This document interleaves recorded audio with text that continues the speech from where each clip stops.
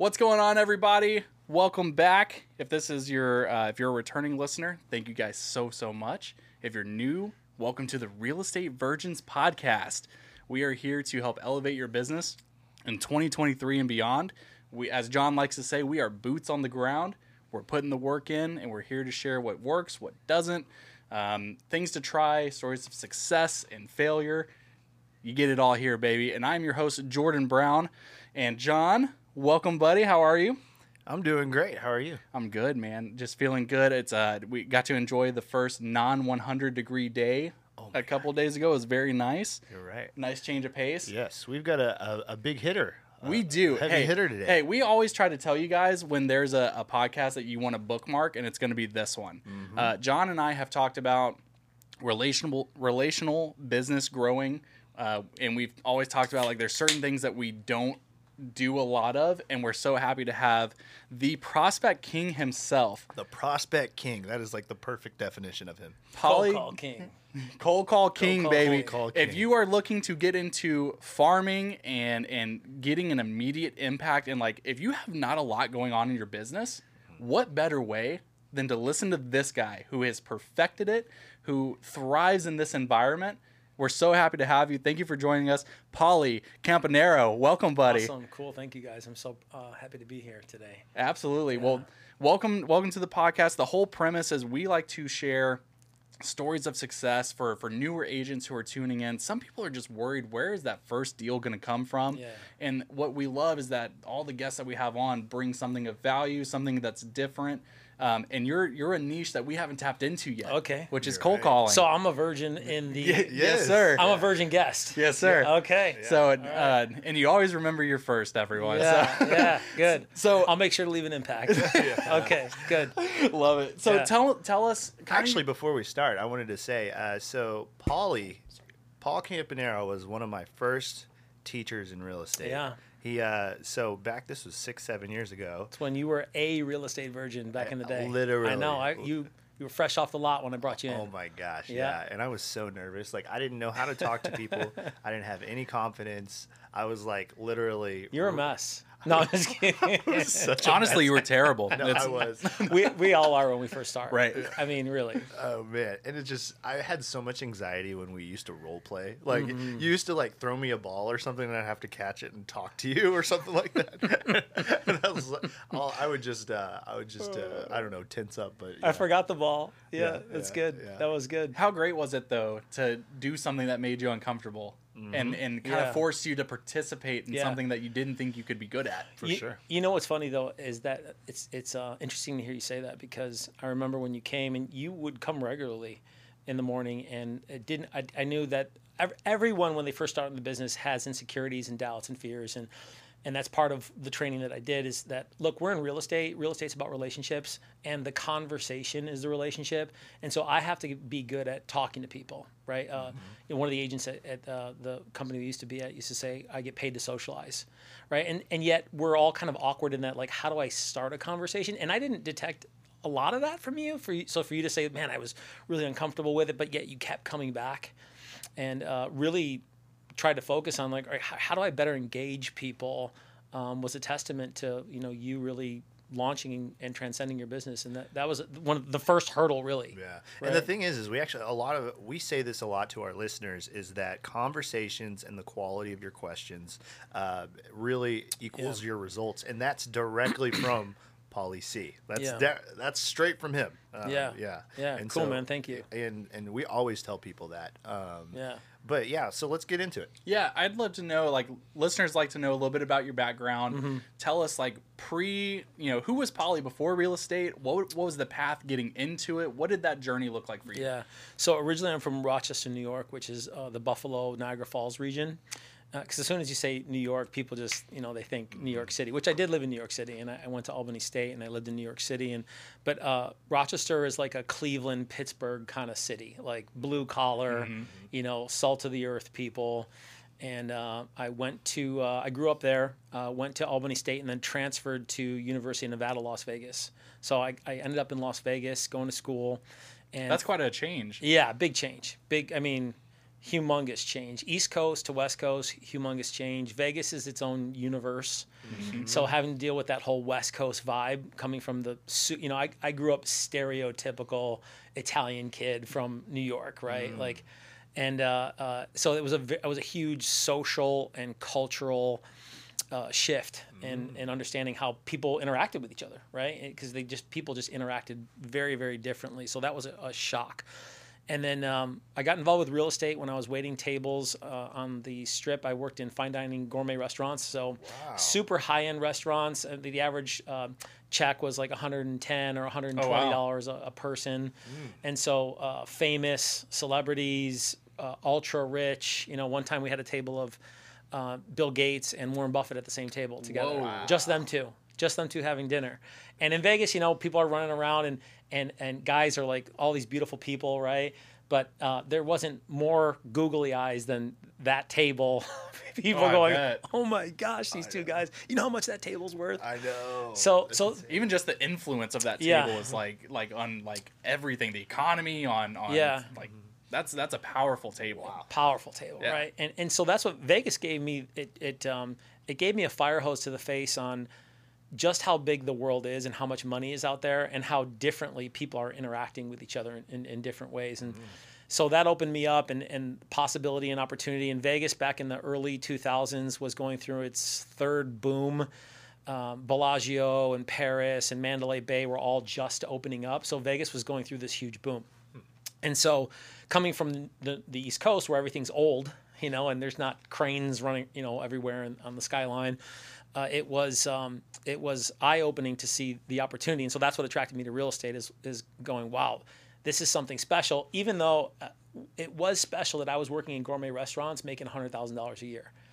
That was really kind of stupid, right? I mean, you're waiting tables making that kind of money. It was really ridiculous. Both Jordan and I waited tables, and we definitely didn't make $100,000 a year. Yeah. And I felt good when I made like $700 a week. I was like, dang, this is sick. Yeah. We were making $300-400 a night. Wow. Yeah, and waiting on famous people and the uber rich. It was pretty cool. It was a very cool experience. But ultimately, you get to a point in your life where you need to grow, and I knew that I needed to grow. And so I got involved with real estate and started doing real estate. And was there someone that was like, "Hey, you should try real estate," or what? No. It was like I need a way out because I saw waiters in their 40s and 50s, and now I'm 48 now, right? And I'm like, no way. Can't even like, imagine I'm not being doing there. that. Not going to be a 50 or 60-year-old waiter. Which in all respectability, though, you can do that in Las Vegas and have be in the union, culinary union, and have an amazing life. Make $75,000 or $100,000 a year. The insurance is amazing, fantastic insurance. You got some sort of retirement plan, like. Could be a there's pretty worse good setups. life. There are worse way setups. worse setups. Sure. Like there's a lot of people coming to the United States and taking advantage of that scenario and living the American dream. So there's no knock on it. It's just I wanted more. Yeah. And so, not having graduated college, there were limited options in regards to what I could go for, and you could see right in front of you. There were people in the early 2000s who were waiting tables and bartending, making $100,000 a year, and then making $100,000 on the side just because things were moving so fast and so aggressively. A lot like what we saw here, but a little bit different in regards to the number of new homes being built, like just ridiculously fast. So there was more new builds over there? More new builds. It was Really? way more. Okay. I mean, you saw communities being popped up right in front of you. Like you see some of that here, but imagine that 10x. Like everywhere, you see new neighborhoods just popping up everywhere. And so they probably knew it was going to be something huge, like this big influx of the buildings and all these new attractions. Like people are going to want to be here. Yeah. So there's an agent that actually was a guest on our podcast. He sold 114 homes his second year in real estate, and it was mostly new builds. Yeah. It's crazy. I could see that. I don't know how he did it, but he shares it on that episode. But Yeah. Pretty insane. I think I know who you're talking about. Yeah. But so there was just a ton of opportunity going on, and it realized that, okay, I need to get out of this. The thing, though, is that I got licensed in 2003. There was probably a 5-year stint where I was kind of just messing around a little bit. I had invested in real estate, and so I was making money in real estate, but I really wasn't a dedicated realtor. And so finally, my luck ran out, and I got fired from the Wynn, actually, hotel. I was working at SW Steakhouse, which is like a really premier restaurant. Long story short, I didn't like my boss. I tried to get him in trouble. He got me in trouble, and then I was invited to no longer work at the Wynn Hotel in Las Vegas, Nevada. But that was okay. I know I'm done, and I realized that I'm not going to go back.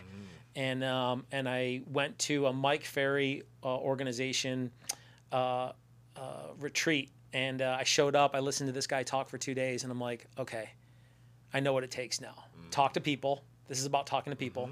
The problem was it was November 2007, and I decided to go full-time January 2008.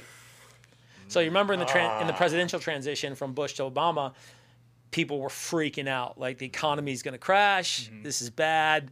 And so I'm like, yeah, I'm going to go do real estate now. And my wife's like, no, this is not a good idea. All my friends are like, dude, bad idea. Like, this is a bad timing. But, you get to a point sometimes and you're broken and you're like, no more. And that's kind of where I was at. I'm like, no more. The Las Vegas life was super duper fast. All the vices you can think of, gambling, drugs, addictions, just everything, man. It's a fast life. And if you don't have your head on straight, it can turn you quick. And if you have your head on straight, even then, it can be very dangerous. And it was compromising a lot of my morals and my ethics, and I realized that I needed to move on.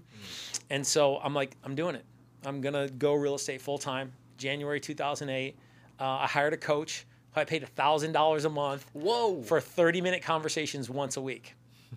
And I didn't have the money. I put it on a credit card. And my wife wasn't happy about that, right? But I looked at it like student debt. I'm like, okay, look, I see the path. I see the production. I see people doing it. Okay, all I have to do is 1 + 1 should equal 2.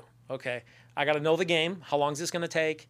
I gambled a little bit because I maybe had 2 months worth of bills, and you start fresh. 2 months worth of bills. That's a huge gamble. That's an uncomfortable spot. That's not a comfortable spot to be in. Talking about being uncomfortable earlier, right? Like, so I had a 6-year-old and a 3-year-old. And so the pressure was on accountability. Like, I come home every night, like, there's 2 little kids and they need to eat. So, like, pressure was on, right, to perform. And yet I was done. So I'm like, okay, I'm doing this. And I set up a bunker in my house. And luckily I had a little casita that was separate from the house so I could be as loud as I needed to be. And I got out there and I prospected every morning, man. And I prospected 4, 5, 6 hours a day. Wow. Now, remember, the economy's crashing right? En route to crash. 2008 January was like, okay, we're in big trouble. And so I knew that this is going to be bad. We weren't sure how bad it was going to be, but we knew it was going to be bad. So first year I did 14 transactions, which was like doing 30 transactions because the economy, it was just so quickly going down. And it actually 2008 and 2009 were like this, and then 9 and 10 were like that, just straight down, right? So first year, 14 transactions. Second year, 26 transactions.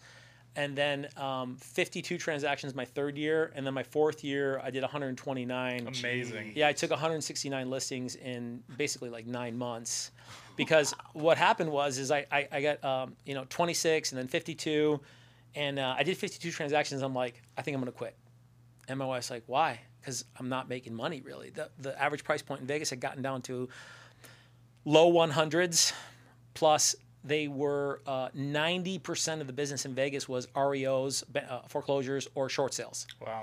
And they were only paying 2% commissions. Wow. And they took 6 months to close.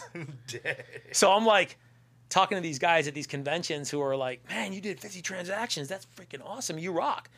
Yeah, but dude, I got no money in the bank. Like, I mean, I'm paying bills, right? But not making much money at all. And I'm like, that's a lot of work for not a lot in return. And so was your coach the one that said to get you into prospecting? Yeah. Well, so the origins of the Cold Call King really are the fact that Mike Ferry was very cold call oriented in regards to coaching people to do that. He was still, hey, look, you got to talk to people. Yes, you need a database. Yes, you need to work your database. Yes, that's the best business.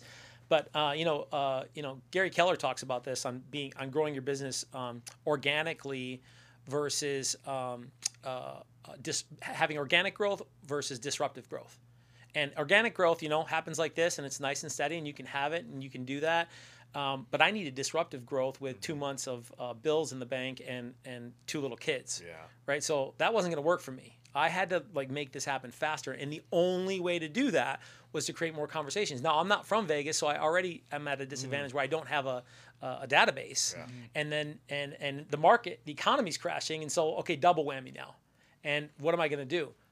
Well, one of the things I love about real estate is it tests who you are as a human being. One of the guys on my team just recently told me that it was Kiyosaki said that the journey to wealth is a spiritual one, something along the lines of that, right? And I'm like, yeah, man, that's freaking true. It makes that's sense. Totally true. Who are you really when you show up? Are you desperate and salesy and pushy, or are you coming from contribution and are you seeking to understand and asking really good questions? And so I knew that I didn't want to be the sleazy salesperson, but I also knew that I was going to have to prospect my face off to survive. And so I did Mike Ferry coaching for those first several years, and that was, all right, go out there and hustle and create the conversation. And his foundational stuff for creating conversations and creating a duplicatable process to talk to people and create results is the best out there.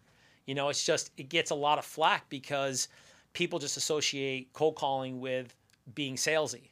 And the matter of the fact is most people who try to cold call or prospect or intentionally create a result. You could be at an open house and be experiencing an agent who's salesy, right? That could that happens, right? Or an internet lead, right? Somebody's paying for internet leads and then they're just smashing them over the head, trying to get them to do things, right? And it's because of people don't understand the dynamics and actually the science, which is what I really work on and you experienced at Power Hour. You've taught a lot about the science. The science of the conversation, and at some point I'm going to do something with that. I'm getting the book copyrighted. I have a little playbook. You literally wrote the book. Literally wrote the book on breaking down all of these things that people train on how do I have better conversations. There's not a lot of breakdown of the strategy of okay, how is that happening? And what's happening there?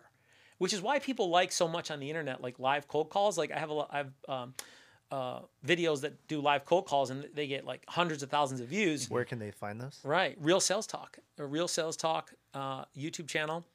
Okay. And there's a lot of videos there, and those are the ones that are most watched because people are trying to understand what's happening here. How is that happening? But still, even then, and I do some videos on that where I break down other people cold calling, is okay, let's slow this down here and kind of look what's happening, because I think people are just intimidated at the fact that they're trying to talk to somebody who initially is not going to be comfortable talking to them, and yet it's my job to be able to get to know people and find out, and I train on this with my team quite a bit. Is our job is not to try to get people to do things. Our job is to find out who they are and to see if there's something that we can do to help them. Yeah. Right. We don't want to make people do things. We just want to find out, is there people that we can help? And then through a series of intentional and strategic questions, help them get to the decision where it's, hey, you know what? Next best step is probably to just talk a little bit more about this. Yeah. So are you more on the quantity side or the quality of conversation side? I mean, quality for sure. Okay. Quality for sure. I think at first though, with the guys on my team is everybody sucks at first. Talking to people. So you got to put in those reps. Yeah, I love this. People are like, "Oh, I'm better at talking to people in person." Yeah, it's called being human, right? I hope you're better at talking to people. You get the benefit of reading people's faces and hearing the nuances and their body language and things like that. You should be better at that. You should be better at that, and people don't know or understand what's actually happening in that. Yeah, you're getting facial and body cues, tonality, and you're be able to understand. There's a lot more communication going on versus you're blindfolded and all you can hear is that little voice, and then what's happening. Yeah, and what's happening in my mind, what's happening in their mind, and that's what we break down in Real Sales Talk is understanding the dynamics of creating good conversations, because I got it at KW when I first got to KW. Even people in leadership, they didn't really understand what I was doing. Yeah. They're like, oh yeah, he's the cold call guy. Hey, cool. That's a little unique thing to be recognized as, because not many people are good at that and not a lot of people are afraid of that. But really, I'm the conversation guy. You were really diving deep on the psychology of conversation too. Psychology. Yeah, because you always used to say, lead with contribution, and we always say lead with value, right? And then trying to ask the correct question to get to the correct result. And that was one really good thing that you talked about. I mean, last episode was a pretty deep dive into like the mental health aspect of real estate and like the highs and lows. And one of the great things that came up from that was a lot of new agents fear rejection. That's why they don't try something. Yeah. And so if you can get over the fact, this is a failure business. Yeah. You have to fail things to get better at things. Yeah. And be good at them again, you know. So, in like you said, when you first cold call, I remember cold calling I worked at AT&T for a long time, and every Tuesday it was 2 hours long. Had to go to one central location. We would all just hit the numbers and cold call businesses looking for stuff. And there were people who were great at it, and there were people who like didn't want to do it because they were uncomfortable with like the possibility of not getting a yes. And it's like you have to get over not getting a yes, because not everyone is going to be an immediate success story. It's a numbers game. The more people you call, the more conversations you have, the better you're going to get at it, and the better you're going to get at uncovering those opportunities. Yeah, that's the technicality of it. You know, the thing is that no one's there to really help them understand, like, who are they? Like, who are you? Like, what is your identity, right? In James Clear book, Atomic Habits. Great right, book. right. He really the premise of that book is like, who are you? Who do you think you are? Because when you have clarity with your identity, then the game changes, right? It doesn't matter if they reject you. Yeah, and as believers, right? Like, yeah, I know I can speak to you like this, right? Like, is that as believers, like when you have solidarity and confidence in your identity, dude, game over. Game over. I don't really care what you say. I know who I am. Ooh. And it's not an arrogance in your identity, right? Like, well, I don't care. Like, I don't care about you, you know, because I had to clear that up because I had that New Yorker in me where I'm like, screw you, right? I'm not gonna swear in this podcast because I promised myself I'd swear less. I swear like a truck driver. No, yeah, but your confidence in your identity for sure. Attaching your confidence within your identity, right? Yeah, it's just because what happens with people that are having that natural fear is that no one really gave them clarity on their identity, and either in life, most of us, a lot of us, we don't get a lot of direction on that, and then we will go into the professional world and like we're just wandering around like wondering and looking for what people are telling us our identity is. So and they walk in, they experience, well, that's salesy, and you know that feels salesy, and I felt salesy in that situation. Versus, hold up, if you come from contribution and you come from wanting to serve and to understand and you know that, especially in our industry, what we do is a necessity. It's like it's one of the top 3 or 4, right? Food, shelter, water, like shelter. Okay. Yeah. Need shelter.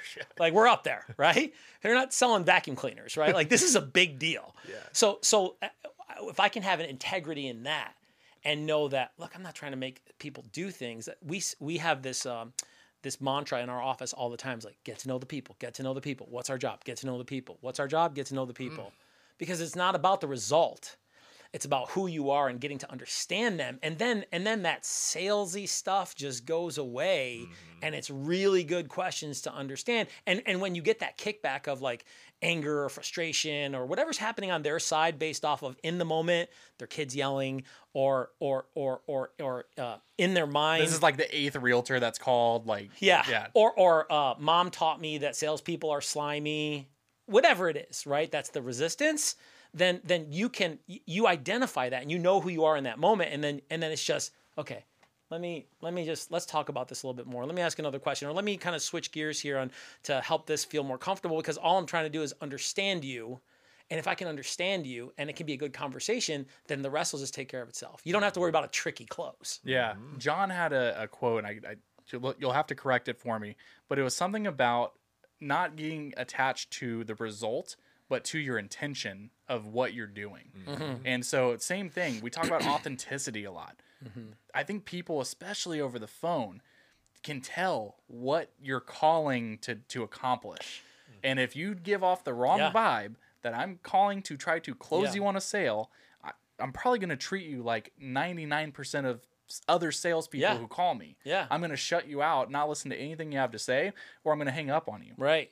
And when you can break down those barriers, that's where the opportunity is. Yeah. Well, what happens is that people don't have the identity, right? And so they're trying to and so they sound salesy, right? And I may have said this in Power Hour before because I did Power. So Power Hour was like a training I did every morning, 8 a.m., Monday through Friday for like 4 years. Like that really, I'll tell you, that really solidified my skill set going back into productivity that I'll tell you about in a little bit. bet, yeah. Oh yeah, when I came in, I was just mowing people down. Well, like, you probably don't realize how many agents you've actually massively positively impacted through Yeah. those power hours. I know it was definitely a grind for you because you're waking up, you're doing. I wanted to though.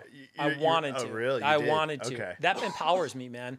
Like I love watching, helping people understand this. It's like being a Jedi, right? Remember, like these are not the droids you're looking for, right? Like it's kind of like that a little bit. Yeah. Like a little bit is like, chill out. We're just talking. And okay, all right, I'll chill out. We're just talking. And because to rewind on the identity is that if people don't know who they are, then they're just acting really salesy. But one of the things that we used to say in Power Hour was people hear less what you say and more how you feel. How do you feel about that conversation? Because if you feel like, oh, here we go again, like I hope they don't yell at me, like I don't want them to think I'm salesy. For God's sake, man, like that energy is real. Energy is contagious, right? I've said that a million times in Power Hour, is that they vibe on that. You said it, right? Yeah. Like they vibe it. Energy's real, man, versus like a compassionate person who wants to understand and knows that I'm a salesperson, I'm a stranger, and so it's okay when they get there because I know who they think I am, and I'm still going to have a good conversation because I know who I am. And then those conversations are different, right? Like people, when I first started, and lots of people get this, is like people yelling at them and people being mean. Dude, that rarely happens to me on the phone anymore. Because as soon as I set the tone initially where I'm confident, I'm comfortable, I come from contribution, and then the conversation's just better. Yeah. You believe in what you're doing, and that comes across in your conversation with this stranger. Yeah. Versus when you call and you're not confident in what your mission for this call is, you almost default to the only thing you know, which is, well, my whole point is I'm trying to get a sale here. Right.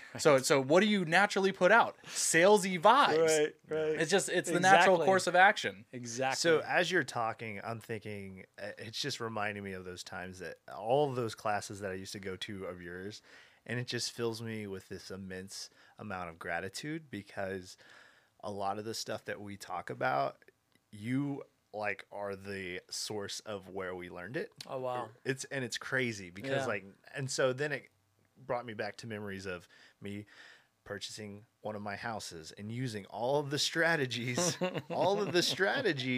to help other people purchase their house. And now I was able to purchase my house because I used the strategies that you taught That's me. awesome, man. So, very thankful Cool. because like everything you're saying, I'm like, wow, like all of this stuff, not all of it, but a lot of it, I learned from you, which is pretty crazy. Yeah, that's awesome, man. That's fantastic. I appreciate that. Yeah. Question dude. for you, That's Pauly. great. Do you have like a pre-call ritual that you do? Like, do you have something that psychs you up for a Yeah, call? it's so funny you mentioned that right now because I sent something to the guys yesterday. I sent them a Insta. I forwarded them something because it was I don't follow football. I don't follow sports anymore. I used to be really big into sports. The guy from LA Rams, the defensive guy, Donaldson. Aaron Donald. Aaron Yeah. Donald, yeah. I don't know sports anymore, but I saw him and he was a big beefy guy, right? And he's like going back and forth, and he's like he's doing affirmations, right? He's like, this is what you're here for. This is your big time. He's like, this is, and he's saying all positive stuff, right? And he's going, and then people are coming up to him and they're like, all right, good game, to prepare for the game, right? Like, all right, hey, here we go, guys. But he don't stop, right? He's just like, all right, I'm a big timer. This is what you're here for. This is what you're here for. And he's just pumping himself up, right? And I forwarded that to the guys because we talk about a pre-prospecting routine, which, anybody who does anything well has something, a way for them to prepare, right? A pilot has his checklist, right? A doctor has their checklist before they go in, right? Any sports ones are easy, right? They warm up for the game and they do shots and they do fundamental drills because I need to put, so Tony Robbins says this, and I'm sure he's like, we all steal stuff from other people, is he goes, when your psychology matches your physiology, you're unstoppable. right? When you feel how you think and you think how you feel, dude, identity, right? Solidarity with identity, game over. You're powerful. And people feel that power, right? I've had it a million times, not to toot my horn, but like people are like, man, your energy around it, like your conviction, like you're the guy, huh? Like, yeah, I'm the guy. So do it. I love that the affirmations, like, So sign here. Right. what's cool is like Aaron Donald, like getting, that's why he's like a dominant force, is like he believes that he's Believes that it. guy. Believes it. And he is. And there's bigger guys, stronger guys, faster guys, more natural guys, but it's the guys that get solidarity with their physiology, how they feel, and their body and their mind together. And when they fuse that, then you're like a superhero, man. So yes, there is stuff that I have prospecting affirmations that we chant. So we role play in the morning, and then the guys chant the affirmations, and we're beating our chests a little bit. And we don't do that every morning, but we do it. And then I have my life affirmations for me, you know, as a human being, and who I am as a father, and who I am as a believer, and those are important because I just actually started reading my. I don't think I did this with you, but I used to have masterminds back at the old brokerage, and in those masterminds we had this exercise called Why? Who am I? And who am I is you answering these three questions: Who am I? What do I want? And what am I willing to do? And I ran masterminds on those because those sound like really simple questions, but when you really spend time, like, who am I really? Dad, professional, husband, son, and what do I really want beyond the nice house and the financial stuff? Like, what do I really want to experience in my life? And what am I willing to do to get there, right?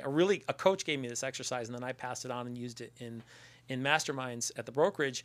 And I wrote those out, and I have those at home, and next to my affirmations, I read those, and it takes me 3 minutes and 32 seconds to read through it. But I'll tell you, man, like that re-energizes me on the drama, the transactions, the blah, blah, blah. That's whatever the distraction is that takes me off of my identity of who I am and who I believe I was created to be. Because when I read that, just for a moment, man, like I read it, I'm standing up, I'm reading it out loud, and I'm looking at the paper, and you physiologically feel the cells in your body energize, right? Just like you do when you take deep breaths, right? Robbins does this too, right? Take 3 deep breaths or 5 deep breaths. You feel the oxygenation or whatever that word is, right? In your body. And when your physiology is charged and your psychology is charged, dude. You'll be a force. I love that. So this is a question we ask a lot of the top producers on our podcast. So what percentage would you say out of your day is prospecting as compared to actually working on the transaction? Yeah, so we prospect 3 to 4 hours a day. Okay.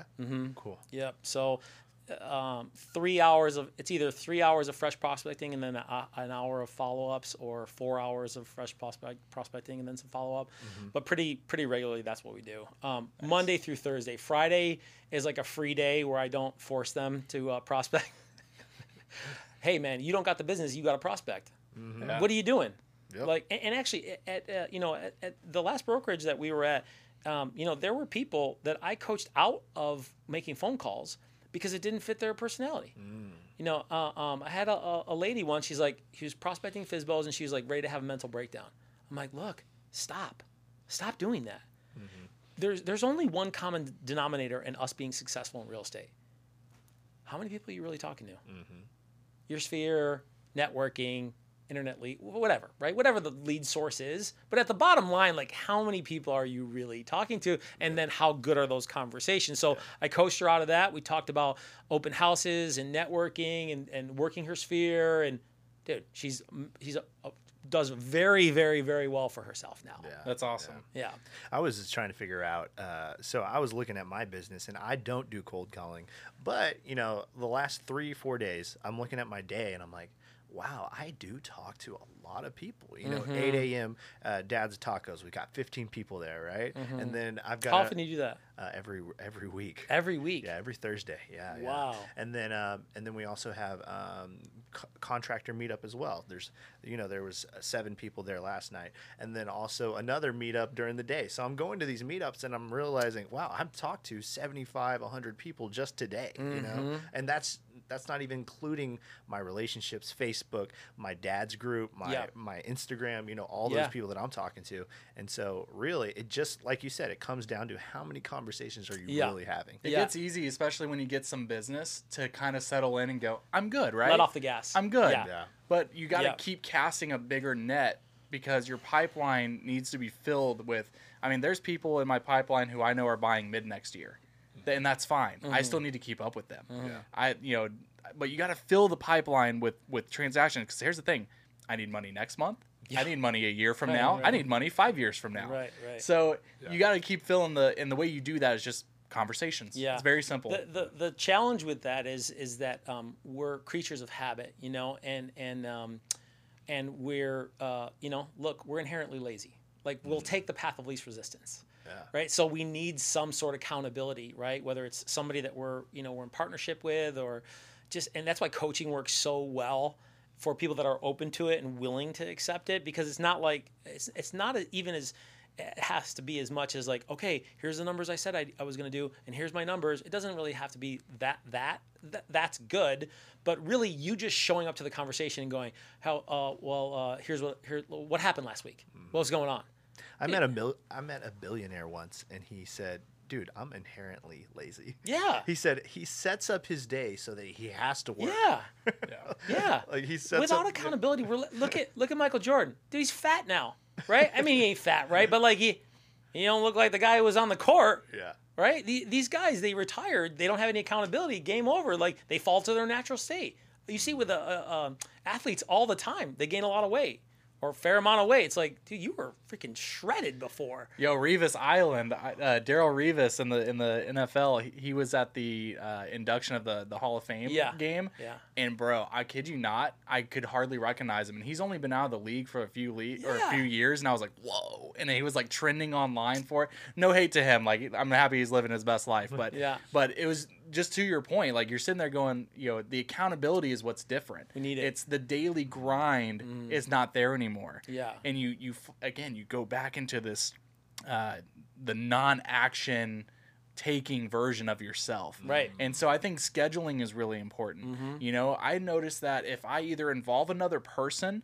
or if it's on my calendar, it gets done. Yep. Because I'll make excuses with myself. I'll sit there and wake up and go, you know what? I could film tomorrow instead. It's just me. Yeah. I'm not disappointing anybody. Yeah. But if I'm making an appointment with John to go do a walkthrough, I'm going to be there. Yeah. Because now I've got someone else involved, and my reputation with that person, or like the accountability aspect of it is different. Yeah. So I think you as a team leader, though, like, if you have people under your team, you could, I don't know if you're already doing this, but having your two team members saying, hey, you keep this person accountable, and y'all meet at a certain time, and so now it's not just one person. So I do one-on-ones with them weekly. Okay. Yeah, and then we have team meetings, and so I have a very rigid system. They have to input their numbers. I have software that's tracking everything. Like, you can't really escape. Like, there's no excuse. Why didn't I make my contacts this week? That person's not on the team. First of all, I can pretty easily vet people who that won't happen. But once they get there, then either they phase themselves out pretty quickly, or there's no way out. Like, you have to make contacts. And so I run a more rigid system than most teams, like, where we're accounting for everything all the time. Yeah. And here's the bottom line, man. These people don't have business, so you need to be talking to as many people as you possibly can. Yep. I will easily coach somebody on my team not to make calls. They all end up making calls because they see how efficient the system is that I created. But I would very easily coach somebody to door knock for 3 hours a day. That will work, by the way. Nobody does it because everybody has these stigmas in their head. Oh, it's too hot. Well, it's kind of weird. People come to the door. Oh, well, that's I feel weird. It will work, man. All prospecting works, by the way. All of it. Like, how well do you work it? What's your identity with it? Because there's all these stigmas people have worrying about, like, freaking junior high kids. People are going to think about me. Dude, they don't care about you. First of all. They won't think about you tomorrow. Right. I think it's also the value-driven piece that you're doing. Just like with cold calling, you have a value add to this person by having various ways to go about finding solutions. And it's the same thing face-to-face. And I actually, I feel like, me personally, I'm more comfortable door knocking than I would be cold calling. And I think that's because, again, we talked about the face I get to see the nonverbal. I get to see all this. But when I did door knocking, I did it from a place of value. It was right after the freeze of 2021 maybe happened, and so I made a magnet with some contacts, some emergency contacts for HVAC, plumbing, roofing, anything and everything that people needed. And I went to my neighbors, and I also had my business card printed on the bottom, just as that was the tag for me. And I would go up and I'd introduce myself and ask them if they would like this free emergency contact thing. And it was great because people, it was a value add, and it wasn't me being like, hey, like, I'm a realtor. Do you want this? Yeah. You know? And so it's all about your approach. Yeah, your intention. Exactly. Yeah.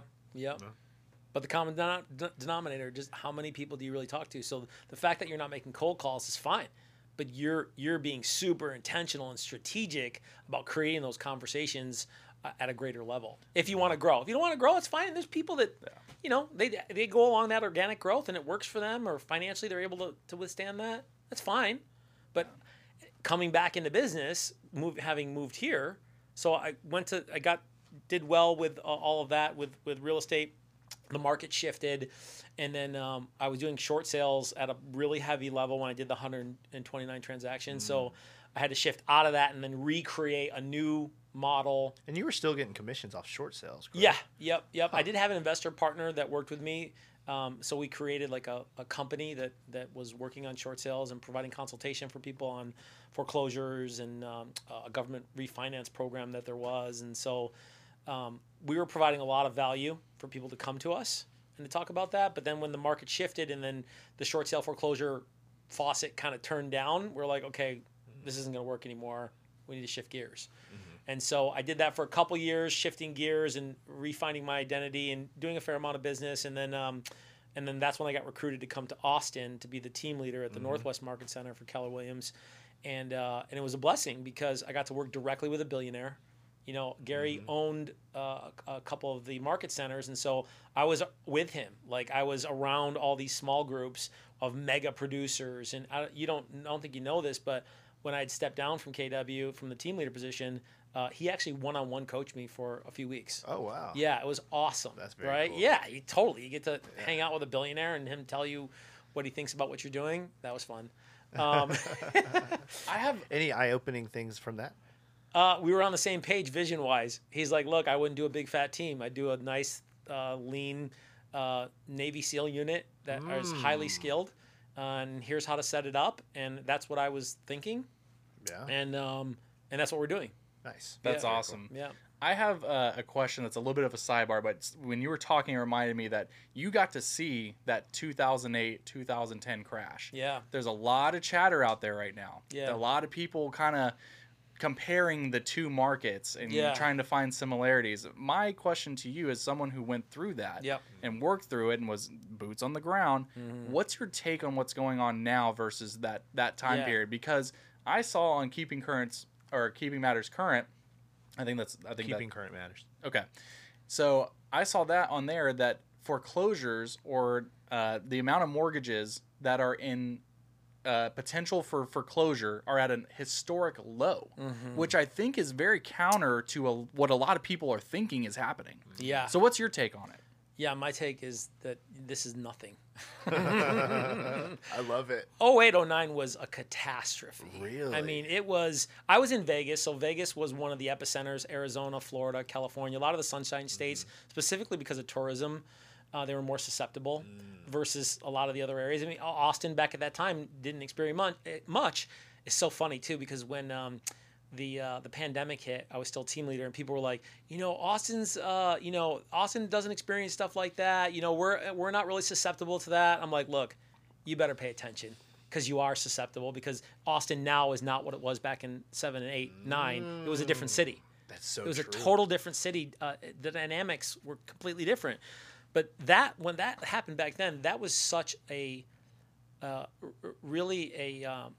national emergency. Is really what it was. That's what was happening between Bush and Obama in the transition, is that they were trying to figure out how to not let the economy collapse. That's not what's happening right now. Now what's happening is they're trying to mitigate damage and then figure out what to do by manipulating interest rates, which, they move too fast with going up too fast, too far, too quickly Yeah, that was stupid. Yeah, But doubling in a 12-month span, like, dumb, come on. right? And who knows? There's a lot bigger brains than me and to figure out why all that happened. But the side effects of what's happening right now is not nearly as bad. We had correction in 2022 in Austin, Texas, but other places were experiencing different things. You know, Vegas, the West, most parts of the West Coast and the East Coast have not experienced what we experienced here in the last 18 months, 24 months.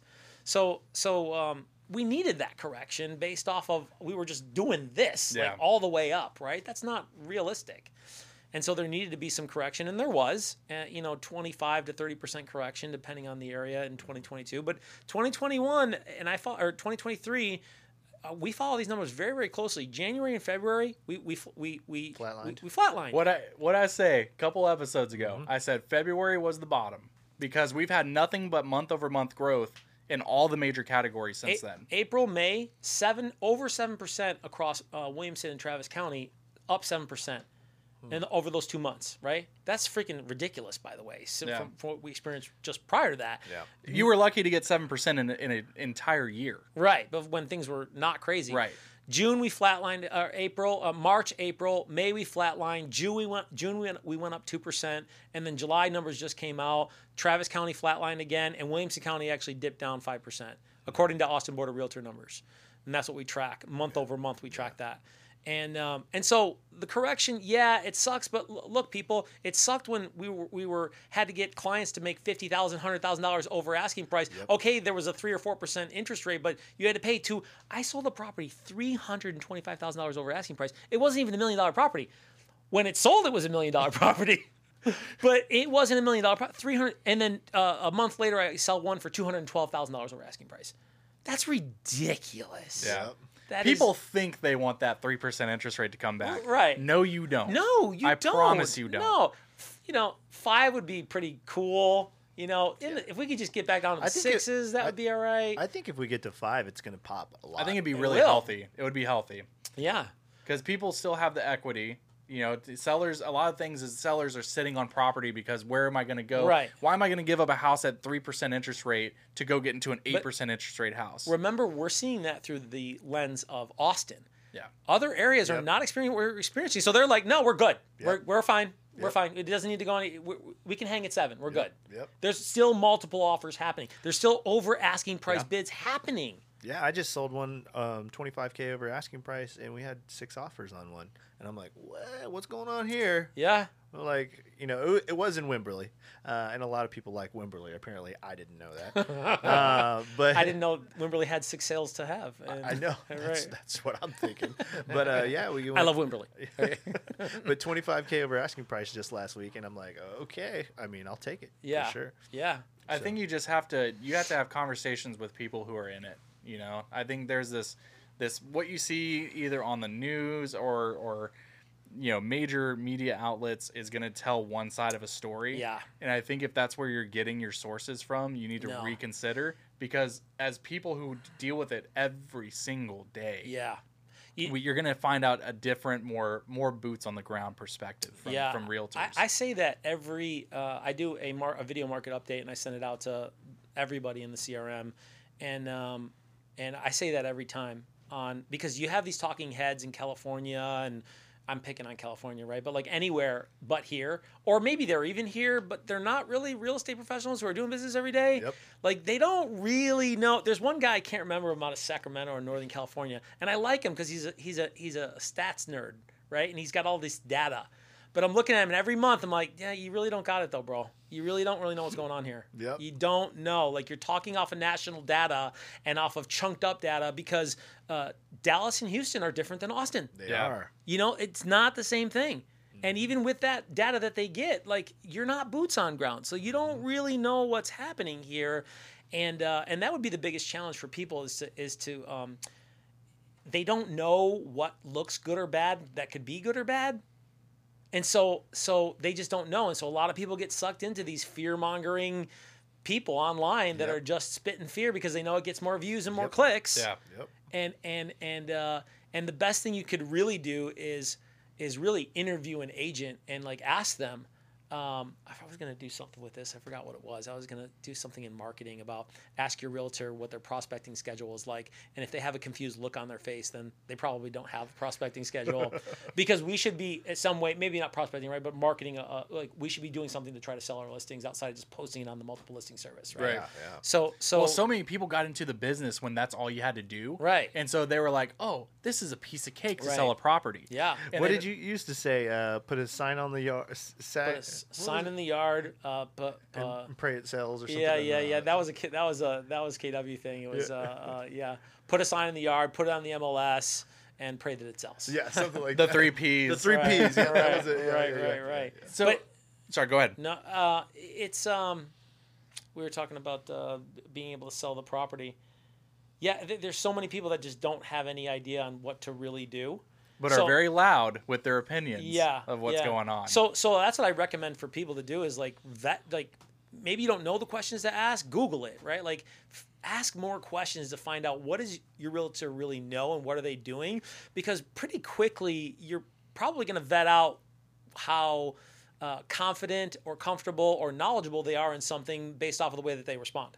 Isn't it amazing when someone's like, oh yeah, my second cousin twice removed is a realtor. Yeah. And you're like, cool, like what have their sales been like in the and they're like, oh, well they actually haven't sold anything in 6 months. And you're like, who do you think is a better fit to sell your house right now, me or them? You know, like it's incredible, like the mental gymnastics behind like why people justify why they go with certain realtors. Yeah. Like don't be afraid to ask questions to the people that are going to be responsible for selling a huge asset of yours. Yeah, and think about this as from the agent side is that that's why I love doing expired withdrawals is because I'm the emergency responder.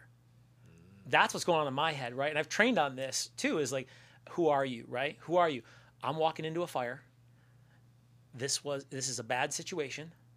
Something that was expected to happen didn't happen. And now time or money or both have been compromised. There's unhappy people here. So what does an emergency responder do when they show up to a scene? Unhappy people here. Okay, what does the emergency responder do? Freak out and start getting emotionally sucked into all this madness? No, they breathe, they use their equipment, and they assess the situation, they ask questions, and they save lives. And that's how I look at it when I go in, because the people that ultimately sign with me on expired withdrawals, dude, they are happy, maybe the happiest clients I've ever had, because I've saved them from this financial duress that they were experiencing. Yeah, there's a lot of people that don't want my business. Yeah, there's a lot of people that are going to go in another direction. That's fine. I'm playing the numbers. I understand that. I don't expect everybody to like me, but I'm going in and I'm helping people. And if I have the identity of, man, I really want to help people, and I know that based off of what I know, if I create better conversations and ask better questions, then whether it's cold calling or talking to somebody at an open house who says, oh, I'm working with a realtor, and you ask a few questions because you're supposed to do that, and you realize, they're kind of not really working with a realtor. They may have gotten, they're sending them an email from another open house that they visited 2 weeks ago. Then you may be the opportunity to get the dream house that person is looking for, or to not waste time and make multiple offers on properties that because their strategy is flawed or because of whatever, and you're the hero, because we know 50% of realtors last year, NAR, this many transactions. None. Wow. 50%, right? The average realtor transaction count. He said this, so not three. Yeah. Zero. I don't know the number now. In the past, it was 4. I think it creeped up to 7 as far as the number of transactions the average realtor has done.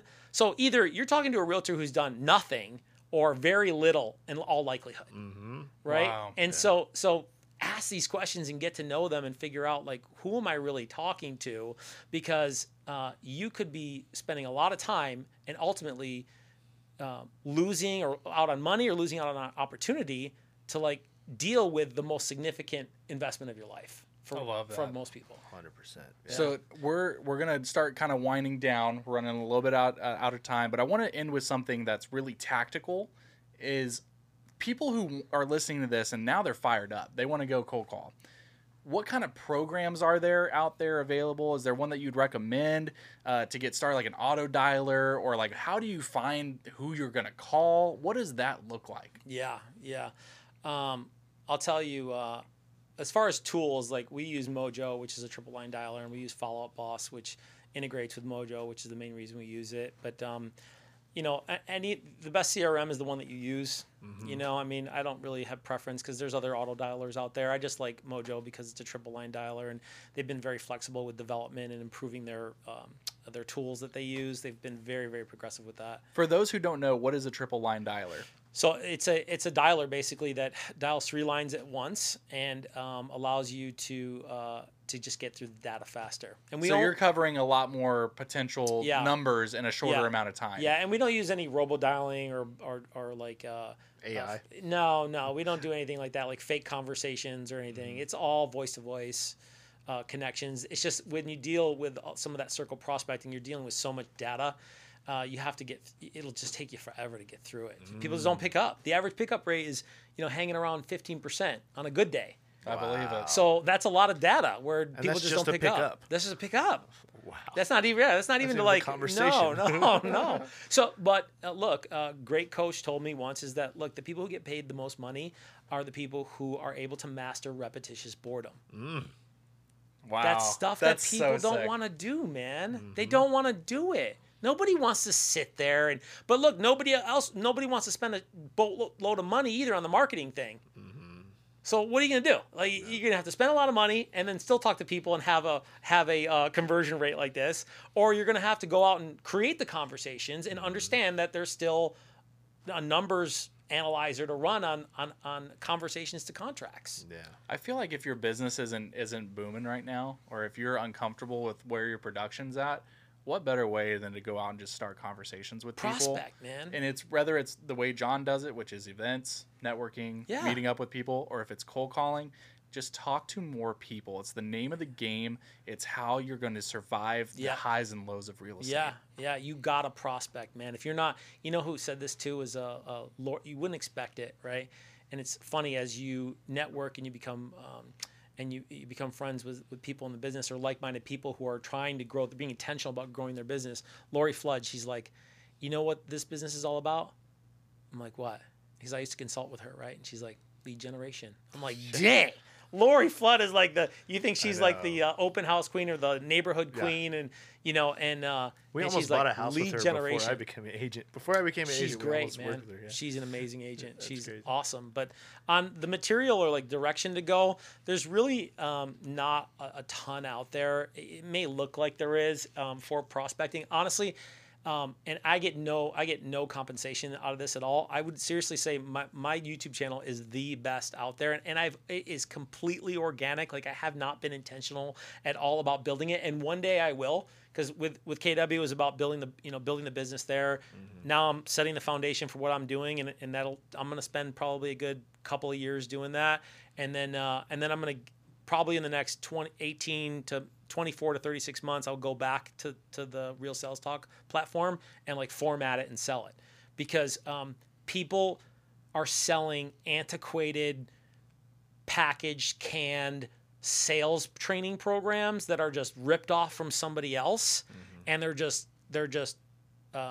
water ski programs, right? They're on the top. Real Sales Talk is a scuba dive on the psychology, like who are you? What's going on? What tools allow me to comfortably and naturally explore conversations? Because it can be cold calling or it could be networking or whatever. It doesn't matter. The form doesn't matter. What matters is how many people you're talking to and how good are your conversations. So quantity, quality, I'll take. And the goal is for the guys that are right now focused on quantity. But even this morning, I'm like, hey, you guys, the goal is quality. For you to get to where I'm at, where I only need to talk with 10, 12 people, I got stuff going. You got to talk to 50 people because you suck. So you, the point is don't suck. So if you suck quantity, if you and here's the thing, everybody sucks at the beginning. That's true. Yeah. Everybody. So Darren Hardy said this on the Hero's Journey program I did. Is he said embrace the suck. You're gonna do something new. Anything you do new, you're gonna suck at it. Embrace it. Learn, you'll get better, and then things will work themselves out. I love it. Go ahead. Sorry, no, go ahead. Any last words? So, any great pieces of advice that you would tell newer agents? Although this entire episode was Yeah, amazing. this has been an entire episode of pieces of fantastic Yeah. advice. Yeah. But if you had one thing to say, what would you say? I'd say really it's about understanding who you are. You know, I think that theme today has run pretty deep on figuring out. And I know that's such a like esoteric, existential like thing to say, but like, and I think it's a journey that we're all on our whole lives, is understanding who we are. You know, who we are from our parents, who we are in our faith, who we are in our professions and our relationships, and I think that with our business, if we get clarity and we reinforce our identity and who we want to be, maybe we're not there yet, but with affirmations, right?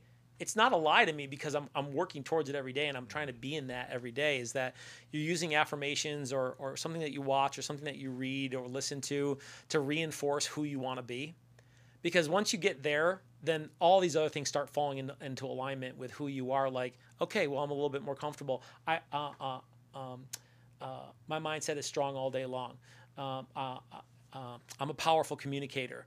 I create conversations of value, right? Like all these affirmations that we used to say in Power Hour to like get it into your guys' heads. Like, dude, Condition yourself to it's think that way. okay.